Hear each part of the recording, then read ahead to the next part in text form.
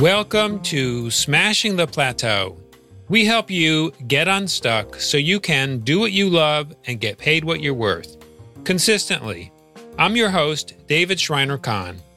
The techniques I learned only a few years ago, but because I started so many years ago and I had written so many pieces of content that were well referenced with very good backlinks, I was able to build success on those very solid foundations. Today on episode 532 of Smashing the Plateau, I'm here with the founder of Into the Minds, Pierre-Nicolas Schwab. I'm going to ask Pierre-Nicolas how content can generate leads and much more. Find out more about Pierre-Nicolas along with all of our previous episodes at smashingtheplateau.com. Right now, digital marketing is more important than ever to keep your business going. Your clients need to know you are there to help them deal with their challenges. Our friends at SiteHub have many resources to help your audience stay aware of how you can help them. Contact SiteHub today at yoursitehub.com. Now let's welcome Pierre-Nicolas Schwab. Dr. Pierre-Nicolas Schwab is the founder of market research agency Into the Minds. He has carried out more than 100 assignments in various industries, combining his passion for data and qualitative methods to better understand customer behaviors. Pierre-Nicolas was the manager in charge of big data for Belgium Public Broadcasting from 2015 until 2019. He served as chairman of the Big Data Initiative of the European Broadcasting Union from 2016 until 2019. He holds a Master in Science in Material Science, an MBA in Strategy, and a PhD in Quantitative Marketing. Pierre-Nicolas, welcome to the show. It's great to have you on. Thank you, David, for having me. Pierre-Nicolas, why did you start your company Into the Minds? Well, as you said, I'm an engineer, so I learned engineering many years ago, 20 years ago. And when I did my MBA, it was kind of a revelation. So I understood that marketing existed, which is something that I didn't learn before. And I just wanted to apply it, to use it, to test the things that I had learned at the university. So I found a first client. And what we did actually worked. So it gave me the idea more than 15 years ago just to start as a consultant. And that's how I started. Just my passion for marketing, which came from the MBA, led me to start that activity. And it grew and grew and grew. And today we have 10 people working on various assignments in whole Europe. Congratulations on the success of your business, the growth of your business. What problem do you primarily solve in your business for your clients? Well, obviously, the main problem for me was to find clients. Yeah. And the main problem that we find when getting clients' requests was how to grow revenue, how to increase customer satisfaction, how to increase customer loyalty. So those were the domains where we focused our attention and where we developed our expertise over the years. Mm-hmm. And what was the method you initially used to try to deal with customers that wanted to increase revenue and increase customer satisfaction? Well, satisfaction was actually one of the solutions that we offered. Well, at that time, 15 years ago, when you increase satisfaction, you pretty much automatically increased customer loyalty. And when you increase loyalty, by a matter of fact, you also increase your revenues, and because your costs decrease and your bottom line also increases. So this is the method that we used to apply until recently, but now it's more and more difficult because the behaviors of consumers have changed. It's much more difficult to understand what they're looking for, how to make them stick to a particular brand. So currently we're using a whole bunch of new methodologies to understand how to increase loyalty. And who's your ideal client? Well, that's a good question. Well, we work for particularly all sectors, all industries. It goes from e-commerce to energy sector through banks and insurance companies. So I don't think we have an ideal client. We just need someone who is open enough to try new things. And in the current times, I think that's pretty difficult because in crisis time, people tend to, look at their costs only and not necessarily at how to increase revenues. They try to control costs even better. So they are not keen on trying new things, unfortunately. Mm. So if your customers are essentially industry agnostic, and you say they want to try new things, is there something that is specific enough that you would know, yes, this person is a good candidate for our services, or no, this person is not, or this company is not a good candidate? Well, there are certainly a few signs that show you that person or company is not a good candidate. When companies just want to redo the same things that they have ever always done in the past, they're certainly not good candidates. So for instance, when companies just want to run yet another satisfaction survey or that kind of thing, they're not good for us. They're not interesting to us. What we really want is to face customers who have had big problems, we haven't found the solutions, and they come to us to be creative enough to come up with techniques, methods to solve their problems. So they've often tried other methods to solve the particular problem before they come to you. Yeah, absolutely. So we have had clients, for instance, in the telecom sectors that have worked with Big Four companies, and they hadn't found a solution to their problem. So they come to us and say, that's what we have done. We have recently had a customer in the energy sector who worked with a very famous Big Four company, and they were disappointed with the results. And then they say, what else can we do? And because we are so agnostic and we use so many different methodologies that are academic or scientific methodologies, we can often propose them something different, something that hasn't been proposed to them before. And Pierre-Nicolas, how do prospects or leads become aware of you? Because if your offering is somewhat general in description, I'm wondering how a company might realize that they have a problem that your company specifically has the expertise to solve. That's a very good question, actually.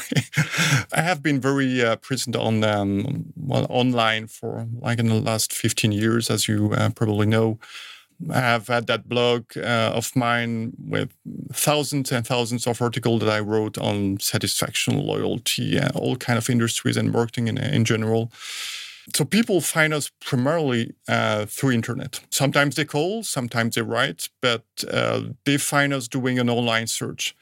And you're right, sometimes they're not aware of their needs, but at least we have written so many different pieces of content over the years that they will certainly find something which is related to their problems or to their industry. And when they read our pieces of content, usually, they want to get in touch with us just to understand what we can offer and who we are and whether we can work with them. So that's our way to get clients. We do that. Or actually, we are not active at all. We just wait for customers to contact us. So that's something I think pretty unique, and that's why we invest so much money, so much energy in creating content, text content, video content, and obviously also audio content like today. That's really fascinating. And I think many people would be envious of your ability to generate leads strictly through content creation. Yeah, you have to be perseverant. You have to be resilient also when you do this, and you have also to have a very good discipline when creating content. So I write 9 articles a week in 3 different languages. And I have been doing that for many years now. And that's how we rank, how we're able to rank on Google, for instance, on more than 2,000 keywords. That's pretty unique. And that gives also a lot of value to the company, because as you say, that's pretty rare not to be forced to go to customers to, make yourself known or to get contracts. And Pierre-Nicolas, how did you learn all these different techniques for turning content into the right kinds of awareness that would end up generating leads? I wish I had a success recipe for you, David, but unfortunately I don't. When I started that blog 15 years ago, it was just for me, like a diary, a personal diary to express my feelings and to share my passion for marketing and market research in particular. And from there, it grew up into something more structured. So the techniques I learned only a few years ago, but because I started so many years ago and I had written so many pieces of content that were well referenced with very good backlinks, I was able to build success on those very solid foundations. So it's a mix of luck and a mix of a little bit of technique and, how to write, how to use the right keywords. And I'm getting better and better each and every day because I'm reading a lot, and I also start writing on SEO now on my blog. So that's something that your listeners, people listening to your podcast, may also be interested in. Yeah, so it's not just being prolific and generating volume. It's also having some kind of infrastructure and techniques that'll make it more likely for the content to be seen, heard, or viewed by the right people. Absolutely. So that I noticed that some of the pieces that I wrote like 10 years ago, they were so bad from a technical perspective that they are virtually invisible now on the internet. And some, other pieces of content that were worse in terms of content, but better in terms of techniques, they rank much better and they actually generate a very decent traffic on our website. So that's pretty unusual. That's pretty that's paradoxical, but that's how it works. Pierre-Nicolas, do you go back and look at some of those old posts and revise them so that they are more likely to be found? Absolutely. We do that on perhaps not on a daily basis, but on a weekly basis. So I try to revise at least 10 pieces per week because Google likes this. And because, some of the articles that we have published many years ago still generate a lot of traffic. So it's very good to update them to show Google and the other search engines that, you are keeping your content fresh and updated. And I'm actually doing that with the podcasts as well. So for instance, when I record a podcast with a guest in a certain industry, I did that, for instance, this morning with someone who is specialized in the insurance industry, then I will take little cuts or little extracts from the podcast and include them in the articles that I wrote, for instance, like 3 or 4 years ago, adding a little bit of text around the podcast, around the sound extract, and then updating the date, and here it goes, and it pops up suddenly much better in Google search. Wow. So Pierre-Nicolas, I'm curious to know how you think content creation might be helpful in getting a business through a very turbulent period. I think when the history books write about the year 2020, there is going to be a lot of chaos and turbulence that will be part of the story. And content creation, as we've discussed, is a long-term effort. What do you see as the ways in which content can be beneficial to get through rough times? Well, certainly you have to keep publishing content also through the crisis. So that's very important. And the reason is you want to stay top of mind. So you want people, clients, prospects, but also other types of people to remember you and to identify you as an expert in your domain. So that it will increase the odds of you being found by people when they have a need. So that's how we want to go through the crisis. At the same time, it's also a dangerous strategy in the sense that if you rely only on the internet, and that's something that I will have to cope with in the next few weeks or few months, then when people are not looking for certain types of services, when they are not searching for market research or marketing consulting services, then obviously they will not find you. So one thing that I probably will need to do in the next couple of weeks is not to rely anymore on online searches to find clients, but to be more proactive and to go to those who are reading us, who are listening to us, just to inquire whether they need us. But that content creation activity that I have had in the last 15 years helps me build that reputation, that credibility that I need. And obviously something which is also very interesting is my PhD, my doctor title helps a lot being credible in the eyes of prospects and customers. So what are your thoughts about continuing to invest money in the content creation? Because, it either takes time or money or both to produce the content. One of the things that we've all seen is this often quick reaction to cut marketing expenses when times are tough. And anyone who studies business trends knows that one of the most important things to maintain during a difficult economic period is marketing, because eventually the market comes back. And those that have maintained communication throughout a tough period are generally the first ones to be able to get new business. So what are your thoughts about finding ways to continue to invest time and or money in content creation during a tough period? So I will certainly keep doing that. I will just do it a different way. So blog posts, that costs nothing to do if you do it by yourself. So that's pretty easy. There is no hidden costs behind. You just have a WordPress blog, something like this. And the cost for publishing a piece of content, an article, is virtually zero. A podcast, that's something different. Yeah. So you should keep doing that, definitely, because that's an emerging format, at least in Europe. So that may help you differentiate from the crowd and show people that you're doing something different. And it can be done on a budget. So I've explained my recipe on my blog on how I can do a podcast for less than €50. That's pretty easy. Video, that's something different. So we have done a lot of video in the past. I actually hired someone to do videos. That's something that I will need to reconsider, because videos are very expensive to do. It's usually more than €1,000, $1,000 to do one piece of video of 2 to 4 minutes.